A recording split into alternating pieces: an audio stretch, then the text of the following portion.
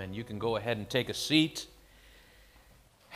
Man, welcome to Reality Church. Man, if this is your first time, so thrilled that you are here with us this morning. I'm sure this morning, as if you've never been to church, or if it's your first time in church in a long time, you're going to hear us sometimes use some of this lingo, and we use words like faithfulness and the cross, etc. And I promise we want to explain everything that we mean by those things, But we essentially, we follow the scriptures. We follow the Bible. That's our authority. And today we continue in following the scriptures in the Gospel of Matthew. So if you've never read the Bible and you're interested and you want to learn more about Christianity, here's what I want to let you know. Okay, we have been walking through the first book of the New Testament. That is the Gospel of Matthew, and it documents the life of Jesus. And we've been walking through that week by week. So if you've never read the Bible and you're exploring Christianity, I want to invite you to grab a Bible. We have one for you. At the end of the services, we can give you one. And I want to invite you to just read with us the Gospel of Matthew. And as you're doing that, you can ask questions. You can listen back. We put these sermons, these messages up on YouTube, and you are welcome to them. Okay? Quick note about Ukraine, and I know some of us here have deep connections to Ukraine. There's actually a particular family who spent many of their months in Ukraine. I want to let you know that when you give, to Reality, part of what we do is part of those resources go to an organization called Send Relief. Okay, it's a relief organization. We take our cues from them. I've already been in touch with people that represent Send Network. And right now, the status essentially is we're praying and we're preparing. We're praying and we're preparing. There are some people on the ground. Of course, there's first responders already around the world and in the church that are being mobilized in order to meet needs in Ukraine. But I want to let you know that we're on it, okay? And that we actually contribute to relief efforts in Ukraine, okay? So that's Send Relief. Of course, if you have more questions, we'd love to answer them at the end of the service. We can talk. You're like, man, how can we help? You may have a connection actually in Ukraine where that can give us a little bit more insight even as to what we can do to mobilize the church there. Okay? That's one of the beautiful things about the church, isn't it? The ministry of Jesus, I want you to think about this. We covered this last week. He did three things when he came to this earth. His ministry consisted of teaching, of preaching, and of healing. Teaching, preaching, and healing. Teaching for the nourishment of your mind, okay? Preaching for the transformation of our soul, and healing for the body, right? For the healing of our bodies. And you know what's really cool about Christianity? What's really cool about Christianity is that it's the nonprofit, okay? It's the nonprofit that has done historically the most good for the common good of humanity. Now listen, we have to agree, right? The church has also done some terrible things. And generally we hear about those. What we don't hear enough about sometimes, it's the good things that the church has done over the centuries. Like going into a city, establishing a school, right? Teaching. Establishing a church, preaching for the transformation of our souls, and then building of hospitals. It's historic. That's why here in Miami even we have Baptist Hospital. If you go to a lot of the major cities in the United States, you know what you'll find? You will find a hospital that was established by the church. Isn't that amazing? Because part of the ministry of Jesus and the ministry of the church includes those three things. Teaching for the nourishment of your mind. Preaching for the transformation of our soul. And healing, right? I was going to say that like 20 minutes into the message, I'm going to have to transition differently later, okay? But, today, it felt appropriate. Felt appropriate in that moment. So, thank you so much. All right, cool. Today is really important because we start Matthew chapter 5. And Matthew chapter 5 is the beginning of the most important sermon and the most famous sermon that has ever been given by a human being. Many people call it the Sermon on the Mount.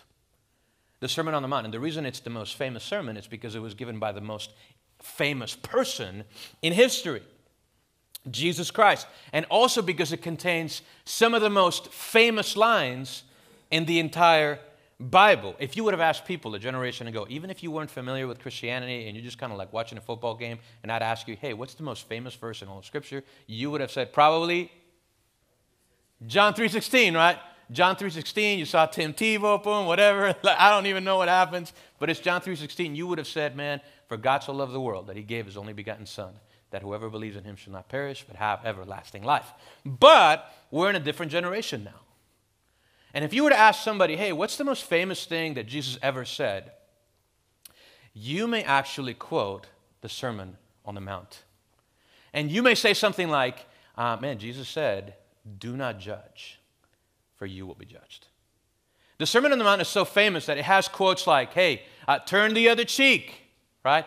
Walk the extra mile.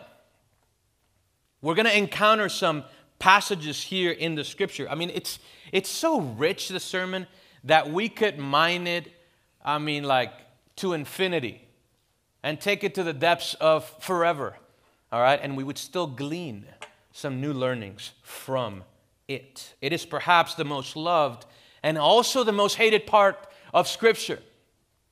The early church, they meditated deeply on the Sermon on the Mount. They really took seriously the words of Jesus that are contained in the passage that we're about to read right now. St. Augustine, one of the most famous political philosophers of all time, a theologian of the church, he considered it to be the standard for the Christian life. Dietrich Bonhoeffer, German theologian, right? He based his writing of a book called The Cost of Discipleship based on the Sermon on the Mount. The Sermon on the Mount influenced at length the theology of Dr. Martin Luther King Jr. Even those outside of Christianity have had to have an opinion on the Sermon on the Mount. People like Gandhi. In terms of some of his thoughts on nonviolent resistance. Others like Friedrich Nietzsche hated the Sermon on the Mount. He was not somebody who followed Jesus. He thought that the God of Christianity presented in the Sermon on the Mount, that this was a weak God, that this is soft, that this is a weak message. And that's exactly, right? And that's because the Sermon on the Mount, it's like the exact opposite of the survival of the fittest. When you read the sermon, you're going to realize that this is a countercultural manifesto for the people of God.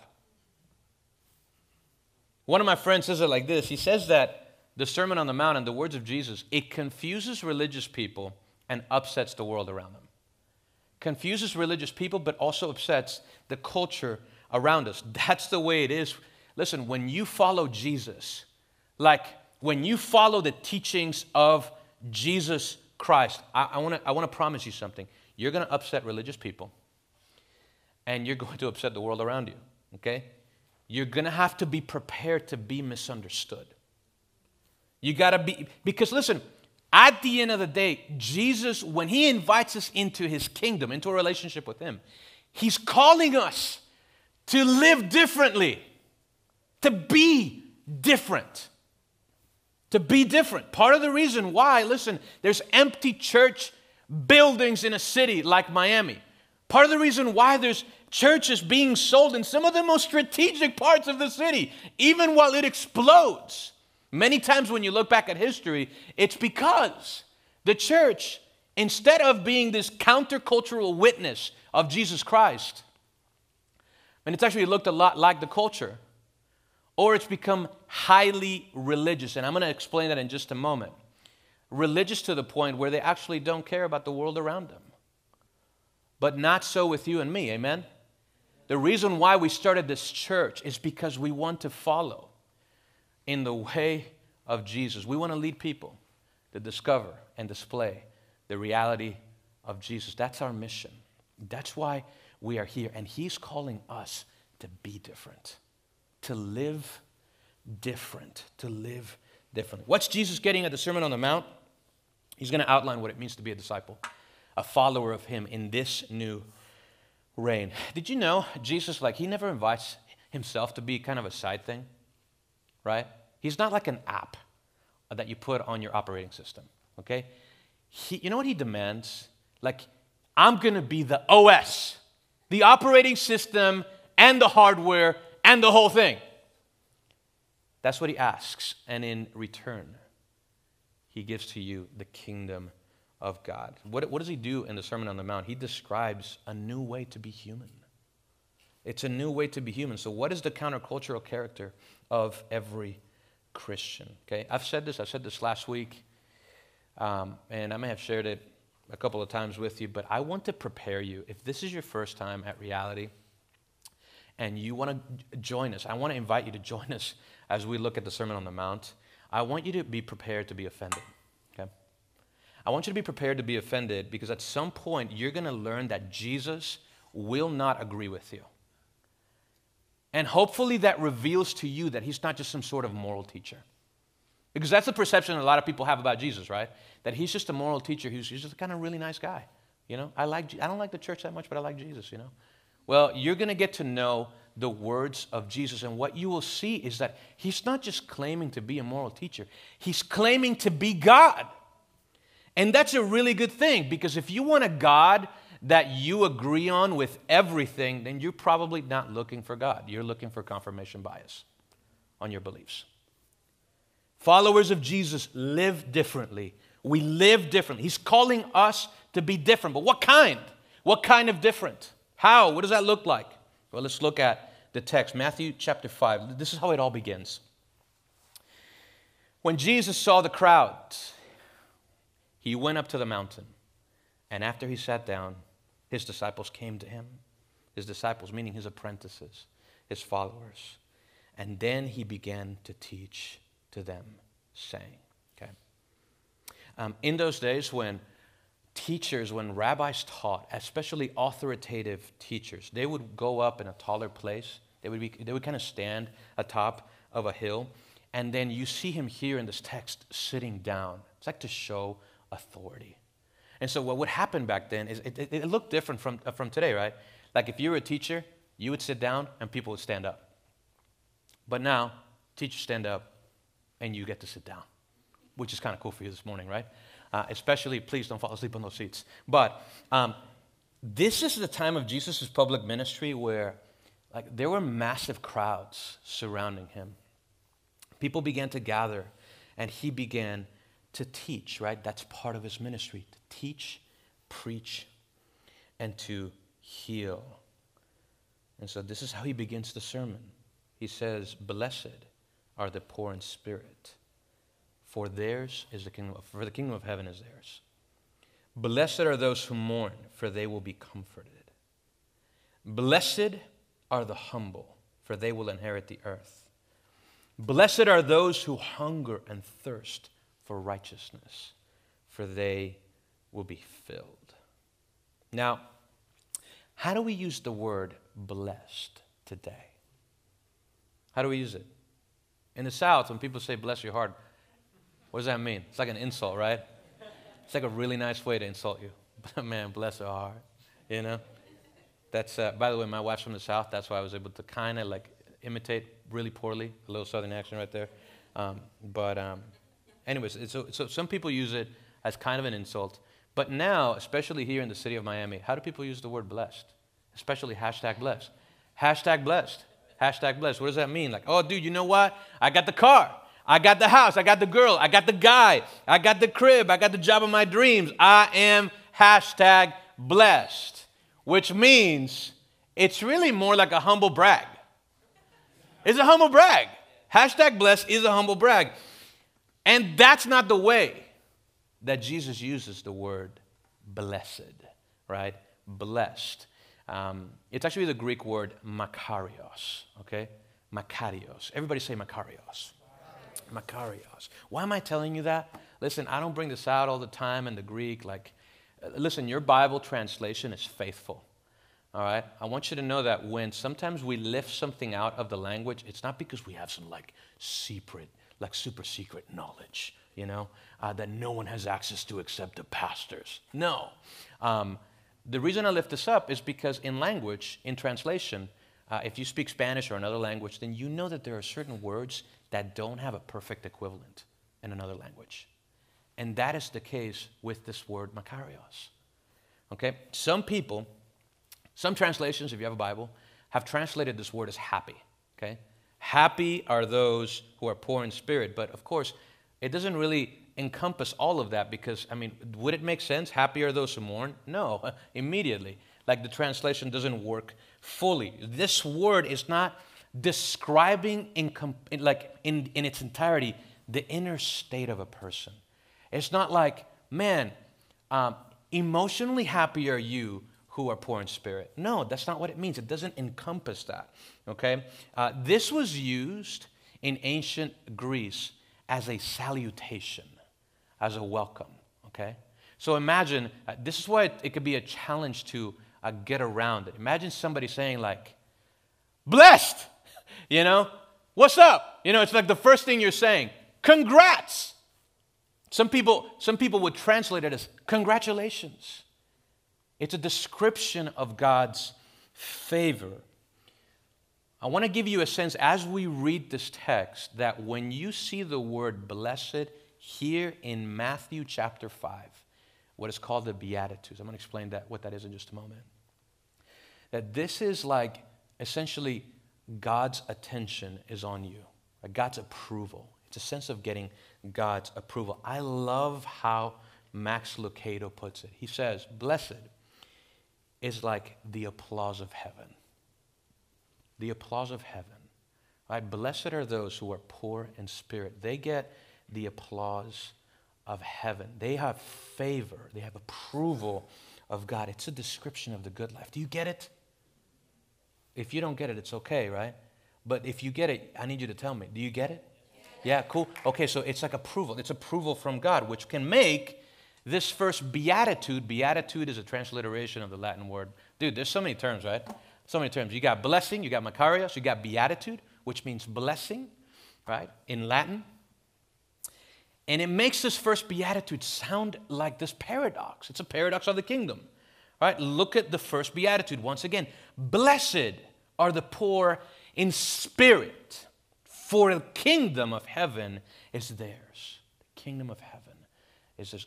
God looks with approval on those who are poor in spirit, for the kingdom of heaven is theirs. Remember, God is calling us to live differently. And one temptation when you read the Sermon on the Mount, one temptation will be to read it out of context and to try to gain the approval of God by doing these things.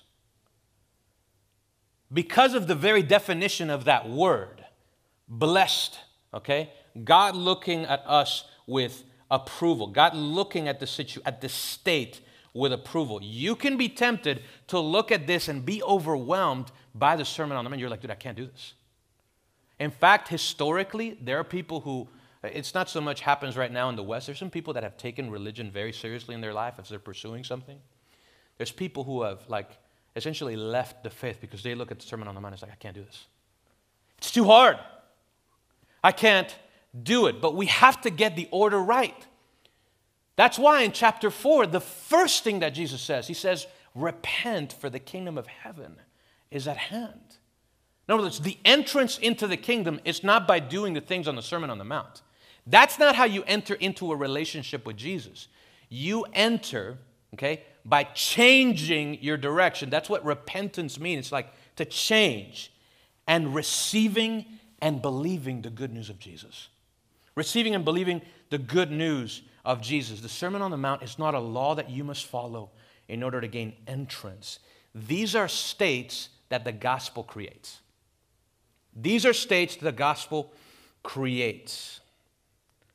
It's do these things, and God will empower you through the Holy Spirit to live in accordance to His kingdom. Amen?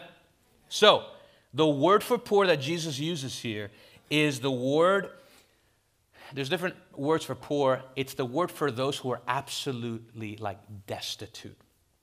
The word was used for the beggar and the prostitute, for the person that had nothing. Okay, what does it mean to be poor? To be poor is to lack what you need, right? That's what it means to be poor. What does it mean to be rich? It's to have more than what you need. That's what it means, right? So what does it mean to be poor in spirit? What does it mean to be totally destitute in spirit? It's to recognize that without God, you are spiritually destitute. Like we have nothing to offer God except what He first gives to us. That because of our sinfulness, like we're poor in spirit. We need Him. We're totally dependent on Him. God looks with favor on those who are poor in spirit, essentially who are needy. It's like, we need you. It's no coincidence that when you look at the life of Jesus, who did He hang out with most of the time? He hung out with the sinners, and who else? If Jesus came back right now and He was walking around the city of Miami, you would be spending a lot of time where? With the poor, right? It's not the only people that He hung out with, but He hung out with the poor because there's a connection. There's a connection with those who are not distracted sometimes by material wealth. There's a connection.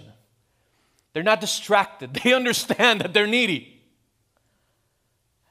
They understand it. So to be poor in spirit is to understand that you need God.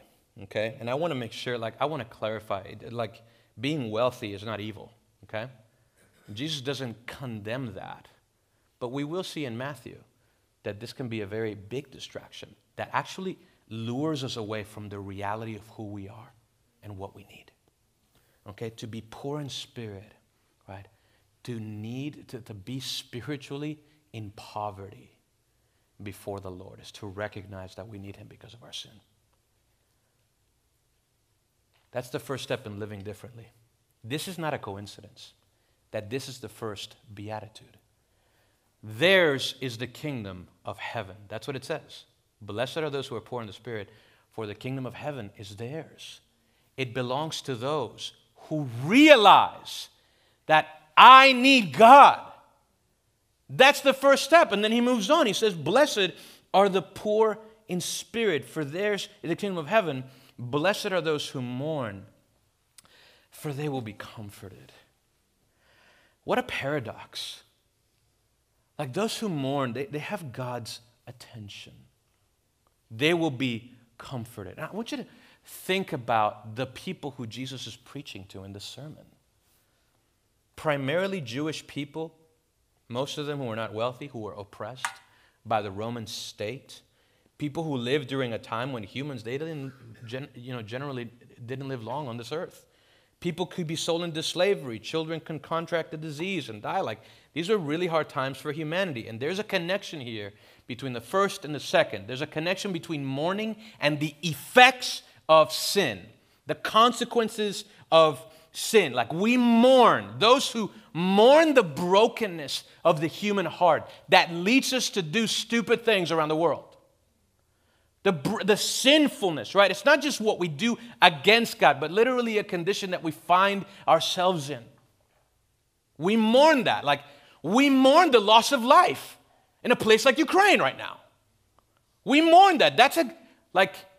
It's a good thing to be able to experience that state when you come face to face with the brokenness of the world. Think about it. It's 2022. And we're talking about a war in Europe. We mourn that. We mourn that. And in the midst of that mourning, Jesus makes a promise that those who are experiencing intolerable and incomprehensible mourning in this life, that they're going to be comforted. That I'm looking at you. That word to comfort is the word paraclete. The word for the Holy Spirit is also the paraclete later on in the New Testament. The Holy Spirit is a comforter. I don't know if you've lived through this. I know I have this testimony. Listen, when I've experienced really difficult things in my life, in my relationship with God, man, I've been able to experience the comfort of the Spirit of God in an unimaginable way. In a way that I don't even understand what's going on right now. This situation is not fixed. It's not done. And yet, God, you have comforted me. But it's not just a comfort that you experience now. This is a promise of a future kingdom consummation. It's the completion of the kingdom. I mentioned this last week, and I want you to follow me because this is going to be important because the most favorite subject of Jesus' teaching is the kingdom. It's the kingdom of God, and it's a kingdom that has come, but not fully. that there's a present reality. Yes, we are comforted by the Holy Spirit now, but we don't experience that full comfort until the end. Do you understand? It's what theologians call the already, not yet.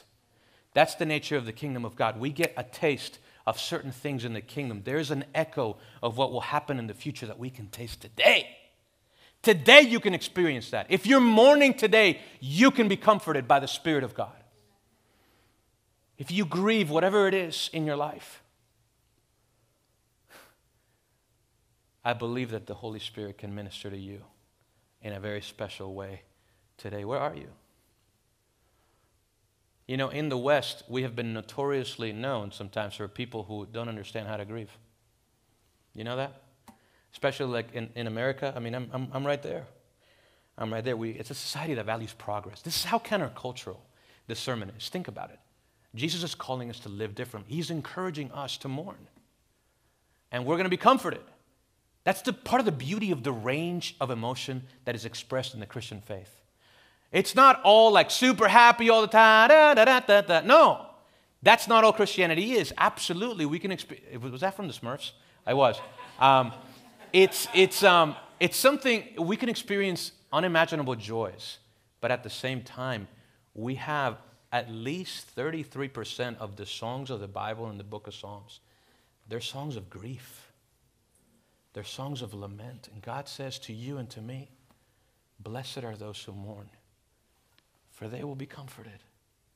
And some of you need to hang on to that promise. This morning, it's not a bad thing. God has you, and He can comfort you.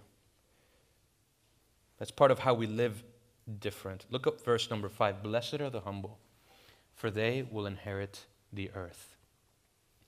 Seriously, Jesus?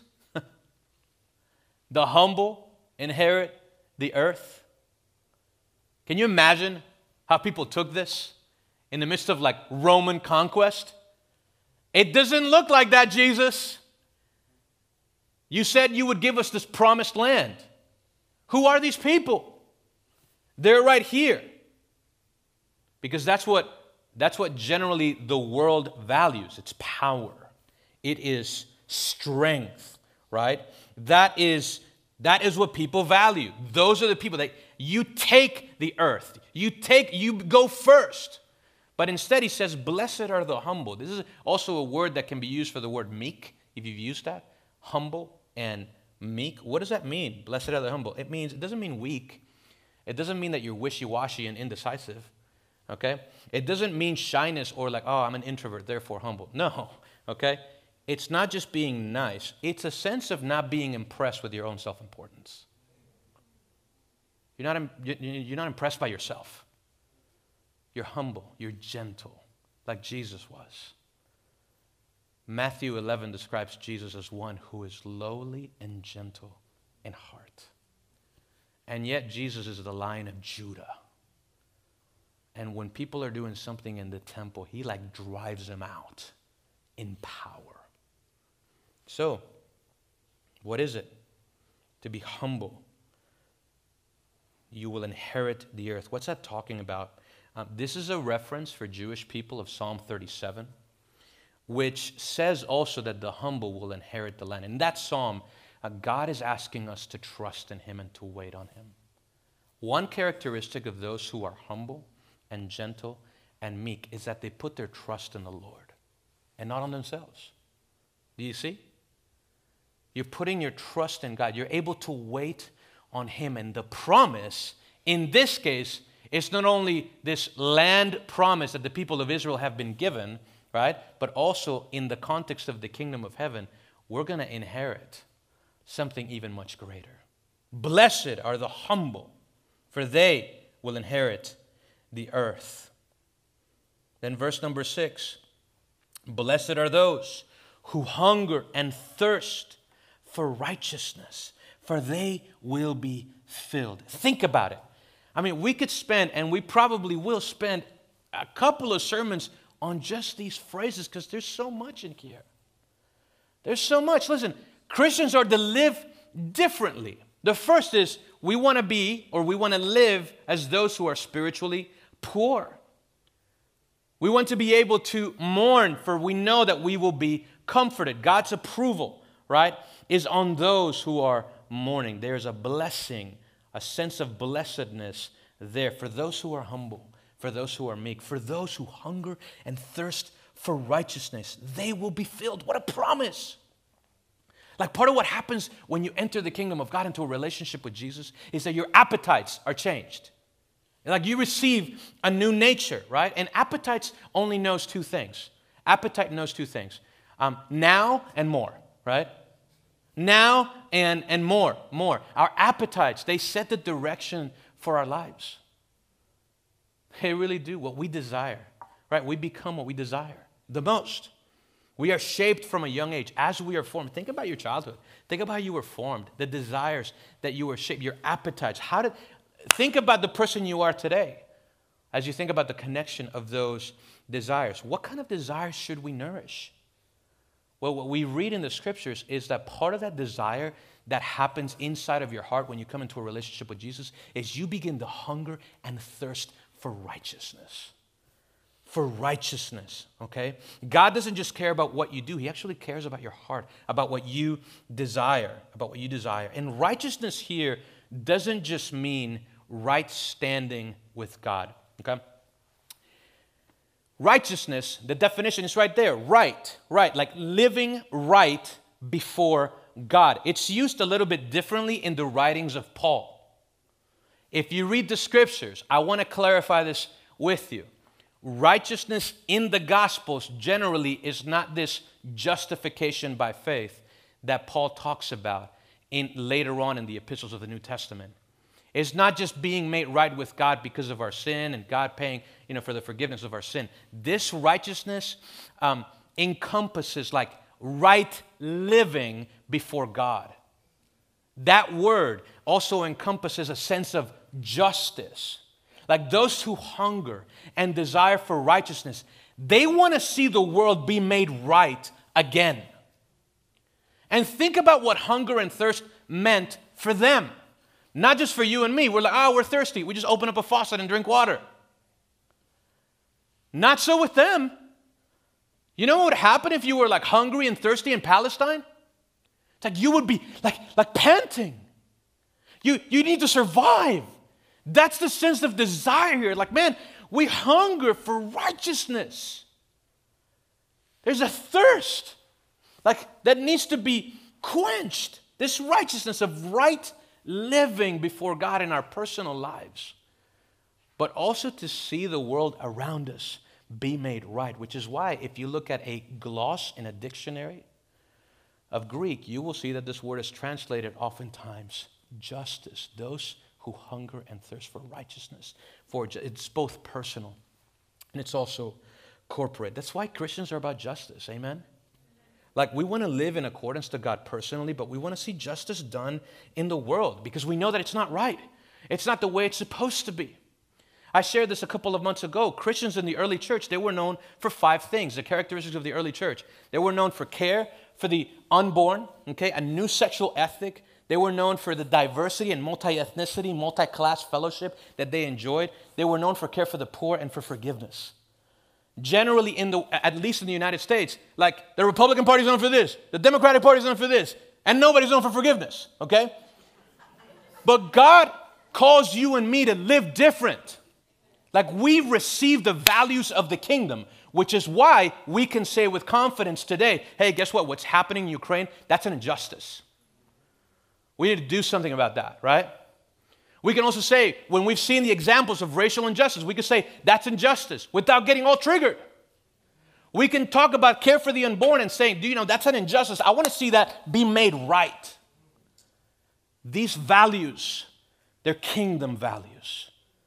And God calls us to live differently, which is why we need to be prepared to be misunderstood. Do you see? And I love the promise here.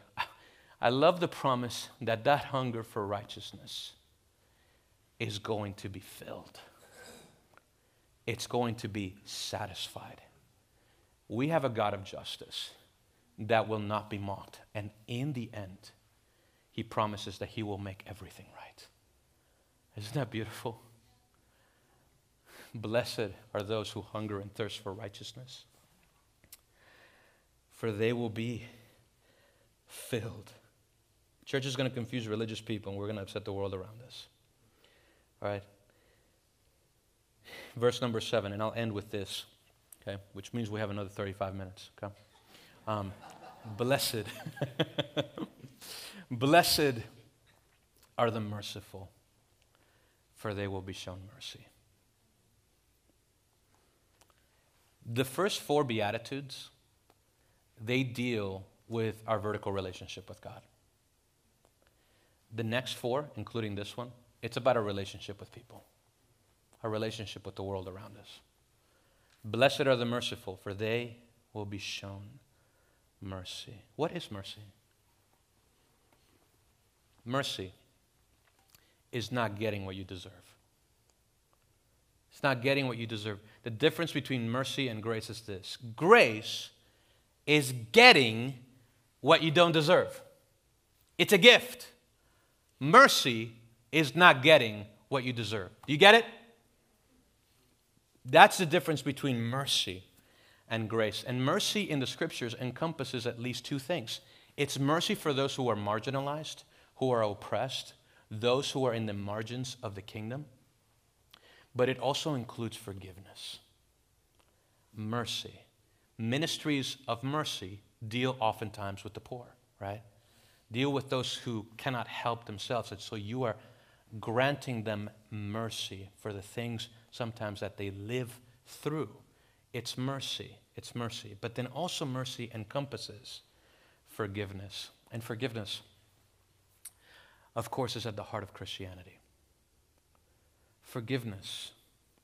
He's not talking about a cheap grace. When we talk about forgiveness, it's not just you did something terrible for me and now I'm avoiding it and I forgive you and we don't have any issues. Okay? That's not the kind of forgiveness that Jesus talks about. It's not an unhealthy codependency. Do you know what I'm talking about here? It's not an unhealthy, like, yeah, absolutely everything is right, but really deep in your heart you're like, it's like you can't even live, right?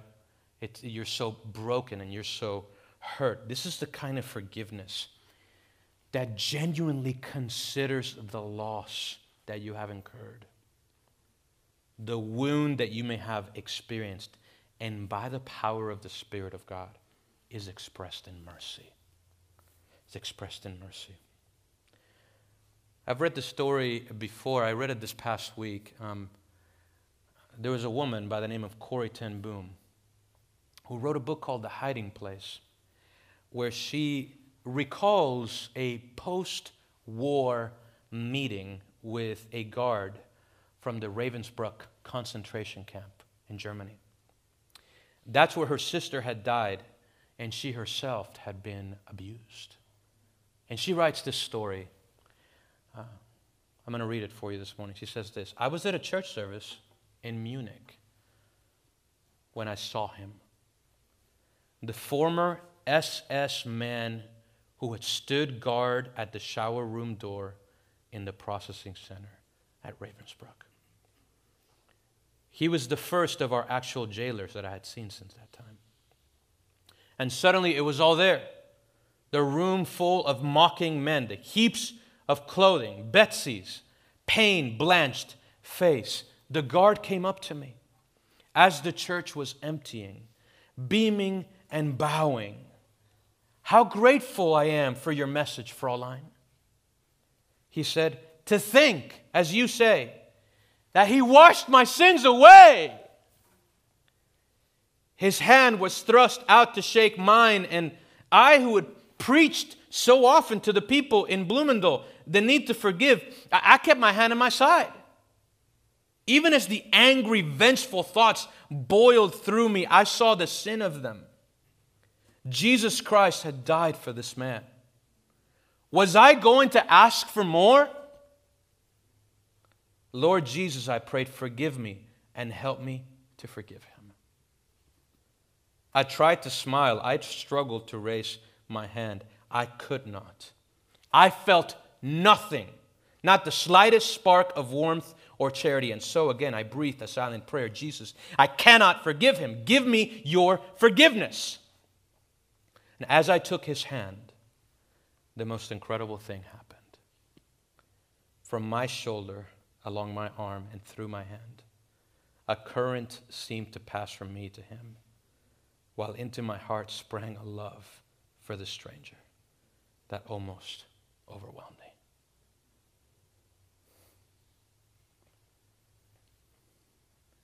Forgiveness is a miracle.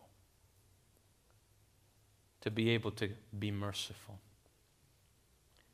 to somebody who has hurt you is to recognize that you yourself have been given such a gift in Jesus Christ, even though you did not deserve it. This is the way of the kingdom. He calls us to live differently. And so I ask you, as we think about even the first beatitude this morning, as we think about what it means to be spiritually poor, it means that we are needy before Him. That we need Him. That in order to even extend such an invitation of forgiveness, that we need His power. Are you living in accordance to this reality? Do you want to experience this in your life? Because Jesus makes that available to you and to me today. Let's pray. Father, right now, Lord Father, I pray, God, that you would help us to focus on you and on the great mercy that you've given to us, Lord. Father, I pray today for those whose pride has been wounded, God, that instead of giving into their pride, that they would turn to you. I pray, Father, that they would be humbled by your power and your grace, Lord. That they would know that it's your loving kindness that leads us to repentance, Lord. It's your mercy, God. Father, I pray for those who are here who are mourning, Lord. God, I pray even as we spend some time praying and singing, Lord, that we would be able to give you and bring to you those tears, that grief, the things that are happening around us, Lord, that we would bring them to you, Lord, today. And that you would comfort us, Lord, by the power of your Spirit. God, help us to be humble, Lord. Help us, God, to be like Jesus, who was gentle and humble in heart, Lord Father. I pray, God, that you would give us an appetite, Lord Father, for righteousness, for right living before you, God. If we are far away from you, Lord, we have been led astray by our sin and different things that have happened, just being distracted, God, today. I pray, Lord, that you would just increase our appetite for you, that you would give us a hunger for you, a hunger for righteousness, a hunger for justice, God, that is disciplined by your scripture and disciplined by you, Lord Father. And of course I pray, God, that if there are things in our heart, Lord Father, in terms of when it comes for mercy, Lord, when it comes to forgiveness, Father, help us, Lord, to be a people of mercy, Lord. Help us, God, to be a people who forgive, God. Bring that to our minds today. Is there anybody, Lord, that we need to forgive? And of course, lastly, Lord, do we need to experience your forgiveness today, God? I pray for those here who haven't received your mercy, that they would take this opportunity, Lord Father, right now, that you would draw them to yourself, Lord Father. Right now, that they would know, God, that you're calling them, inviting them into a relationship with you in this kingdom, that there's a purpose, Lord, greater than they have ever envisioned in their life. I pray, God, that they would receive that invitation by the power of your Spirit today. And so we sing to you, Lord Father. We meditate in you. Help us, Lord, today to live different, to live in accordance to your kingdom, God. In Jesus' name we pray. Amen.